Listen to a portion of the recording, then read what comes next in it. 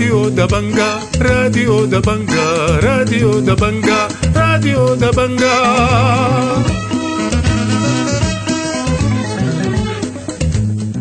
أهلا ومرحبا بكم مستمعي راديو دبنقا الأعزاء في برنامجنا ليوم الجمعة 21 من شهر 4 سنة 2023. بيشتمل برنامجنا على نشرة الأخبار وبرامج أخرى متنوعة، ولكن في البداية بنقدم لكم نشرة الأخبار ودي عناوينها.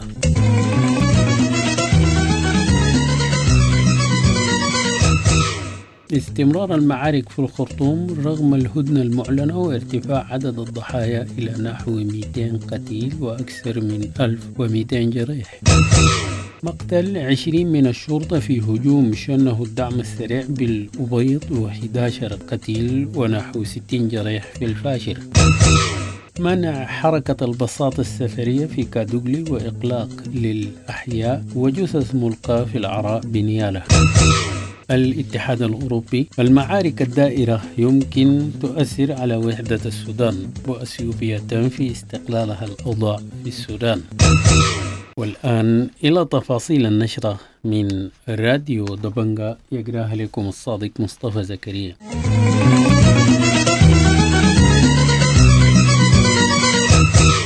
تواصلت المعارك بين الجيش والدعم السريع في محيط القيادة العامة والقصر الجمهوري وجنوب مطار الخرطوم وأم درمان لليوم السادس، على الرغم من موافقة الطرفين على هدنة إنسانية لمدة 24 ساعة. وأعلن البرهان في مقابلة مع صحيفة الفاينانشال تايمز أن الطرفين لا يسيطران على مطار الخرطوم. وكشف مراسل راديو دبنقا عن استمرار المعارك في غرب أم درمان مثل أحياء الفتيحة والنخيل والبستان وطريق سوق ليبيا بالخلاء. وأضاف الدكتور صلاح الدين هاشم المحامي في هذا الخصوص: كان من الباري لحد اليوم لحد الصباح كان في انتشار كثيف لقوات الدعم السريع في أم درمان، وخاصة في الشوارع الرئيسية الذي يحيط بمدينة النخيل، الحارة 18 و19 وأبريال وصالحة، وكذلك يرتكزون في الأحياء وسط السكان، مما أصاب المواطنون بالحلق والرعب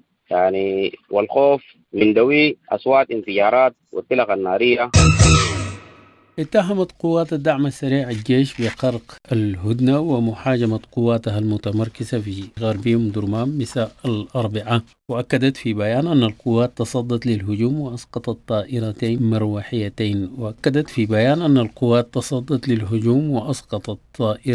مروحيتين وأكدت التزامها بالهدنة المعلنة. من جهة أخرى، قال الناطق الرسمي باسم القوات المسلحة أن القوات الجوية وجهت يوم الخميس ضربات مركزة على أرتال عسكرية كانت في طريقها إلى الخرطوم على طريقي التحدي وطريق بارة.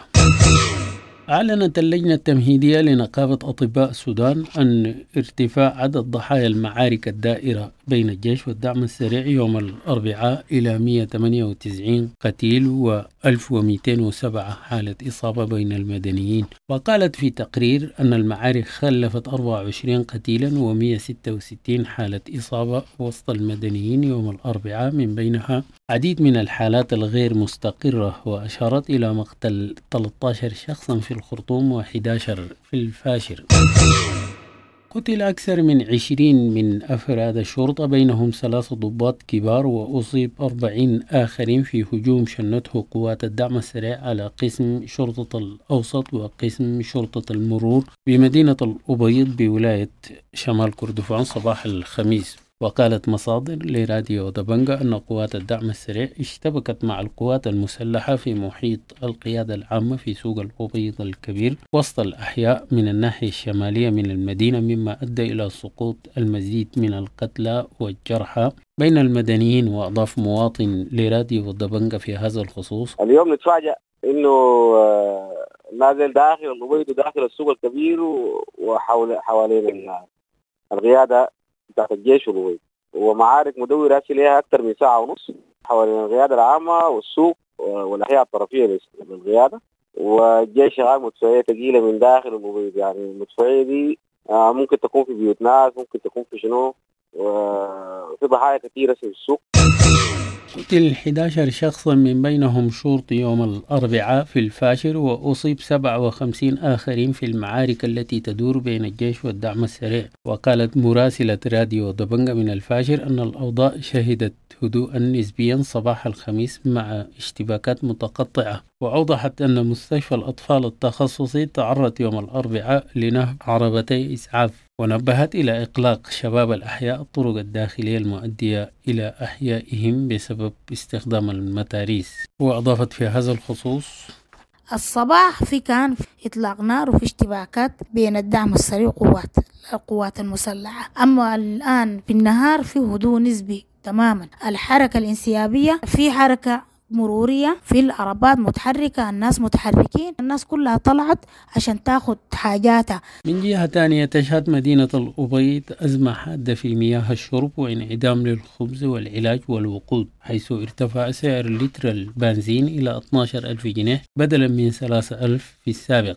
وأشار مواطنون لراديو دبنقا عن وجود عمليات نهب واسعة النطاق في سوق المدينة وفي أطرافها من قبل أفراد الدعم السريع، وأشاروا إلى نزوح عدد كبير من المواطنين إلى الرهت وبارا وطقط ومناطق أخرى. وأضاف مواطن لراديو دبنقا في هذا الخصوص: والمعارك ما زالت مدورة يعني، وحتواجه الناس مشكلة كبيرة جدا جدا لو ما الناس شافوا الطريقة بتاعت حل إزعاف إن شاء الله تناثر شنو ممكن تكون يعني دي حاجة عاجلة الناس ممكن تكون يعني المبيض.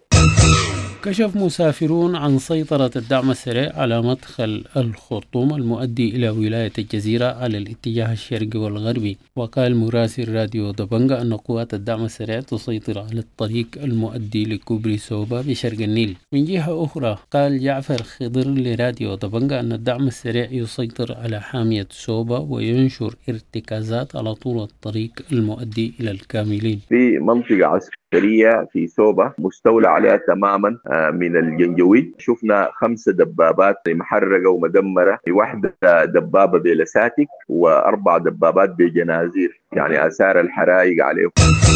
شهدت نيالا يومي الأربعاء والخميس هدوءا حذرا مع استمرار الحركة في السوق الشعبي وتواصل حركة بيع سوق الخضر والفاكهة واللحوم. وأكد مراسل راديو دبنقا في نيالا استمرار تبادل إطلاق النار بالأسلحة الثقيلة بصورة متقطعة يوم الخميس باتجاه القيادة وشارع المطار وحي الرحمن. ونبه إلى استمرار إغلاق السوق الكبير والجنوبي والمصارف والمؤسسات الحكومية، ورصد وجود جثة في السوق تعود ليومين بدأت في التحلل بجانب جثث متناثرة بالقرب من المطار. وأضاف في هذا الخصوص: عملية تبادل إطلاق النار مستمرة خاصة باتجاه القيادة، اتجاه حي الجير على وجه التحديد، وشارع المطار، حي الرحمن، والمطار نفسه. المواقع دي صوت الرصاص منها ما انقطع، ومش رصاص عادي حتى بذخائر ثقيلة يعني. هدد حاكم إقليم دارفور مني أركو مناوي بحسم الذين يستقلون ظروف القتال لنهب المواطنين وترويعهم في دارفور، فيما لجأ مواطنو مدينة نيالا إلى تتريس الشوارع كوسيلة لمنع أعمال السلب والنهب التي تمارسها مجموعة مسلحة على ظهور المواتر والركشات. أصدرت لجنة أمن محلية كادوغلي مساء الأربعاء قرارا بوقف حركات الباصات السفرية تحسبا لأي طارئ. وقال موظف بترحيلات زورق الإيمان للنقل لراديو دبنقا أنهم فوجئوا بقرار لجنة الأمن مساء الأربعاء بإيقاف الرحلات السفرية، مما اضطرهم للاتصال بالركاب وإلغاء الرحلات.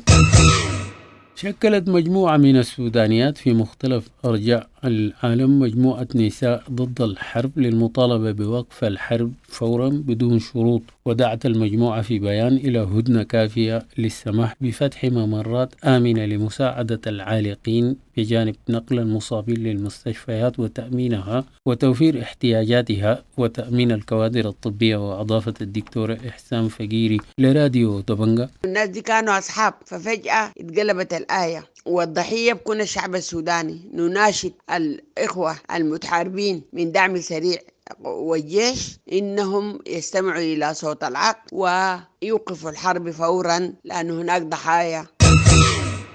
تعرضت عربة الكاتب الصحفي الجميل الفاضل لإطلاق نار ظهر الأربعاء في الخرطوم. وقال الجميل الفاضل أنه كان في طريقه إلى الميناء البري لإيلاء أسرته إلى خارج العاصمة. وأوضح أن المسلحين أطلقوا النار على عربته من إحدى أسطح البناية في الطريق من شارع الغابة. وأضاف في هذا الخصوص: وفي اتجاهي بشارع الغابة إلى استاد الخرطوم، وقبل أن أصلوا في ذلك التقاطع انهمر الرصاص يبدو من أعلى بناية على السيارة.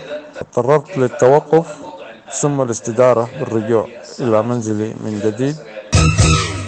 أدان الاتحاد الأوروبي والدول الأعضاء فيه بشدة القتال الدائر بين القوات المسلحة السودانية وقوات الدعم السريع. وقال في بيان أن الأعمال العدائية تعرقل الجهود المبذولة لاستعادة الانتقال نحو حكومة ديمقراطية بقيادة مدنية. ودعا جميع الأطراف إلى تنفيذ وقف فوري للأعمال العدائية دون شروط مسبقة واللجوء إلى الحوار. أعلنت وزارة الخارجية المصرية نجاح جهود تأمين سلامة الجنود المصريين لدى قوات الدعم السريع بالتنسيق والتعاون مع دولة الإمارات. من جهتها قالت قوات الدعم السريع أنها سلمت 27 جنديا مصريا للجنة الدولية للصليب الأحمر الدولي صباح الخميس. طالبت قوى ثورة ديسمبر بالوقوف الفوري للعمليات بين الجيش والدعم السريع. واعتبرت القوى التي تضم 12 من الأحزاب السياسية والكيانات المدنية من بينها حزب البعث الاشتراكي وهيئة محامي دارفور فشل هدنة اليوم الواحد دليل على عدم اكتراث الطرفين لحياة الشعب ومعاناته. وطالبت بتضامن واسع مع الضحايا في المعسكرات والأحياء المنكوبة أو الناجين من القصف الفوضوي أو المصابين. وأكدت ضرورة الوقوف صفا واحدا لوقف الحرب.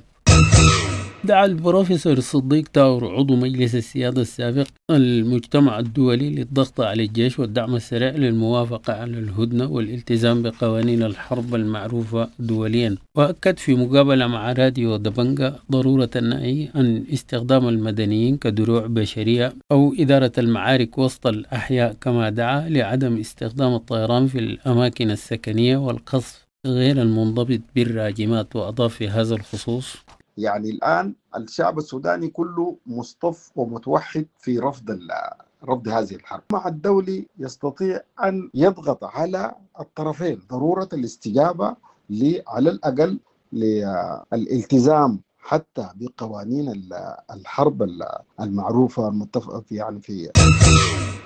أكد مواطنون من الضعين هدوء الأوضاع الأمنية في ولاية شرق دارفور وعدم تأثرها بالمعارك الدائرة بين الجيش والدعم السريع. وقال الناشط إمام الدين مارو أن الأوضاع هادئة باستثناء بعض حادثتين في اليوم الثاني من اندلاع الحرب مما أدى لمقتل 4 من أفراد القوات المسلحة. وأضاف في هذا الخصوص: ما حصل أي اشتباك بين طرفين النزاع باستثناء حادثتين في اليوم الثاني من الأزمة. حادث حصل لأفراد ضد القوات المسلحة حسب المعلومات توفوا فيه 2 من القوات المسلحة. حادث آخر برضو توفوا فيه 2 من القوات المسلحة.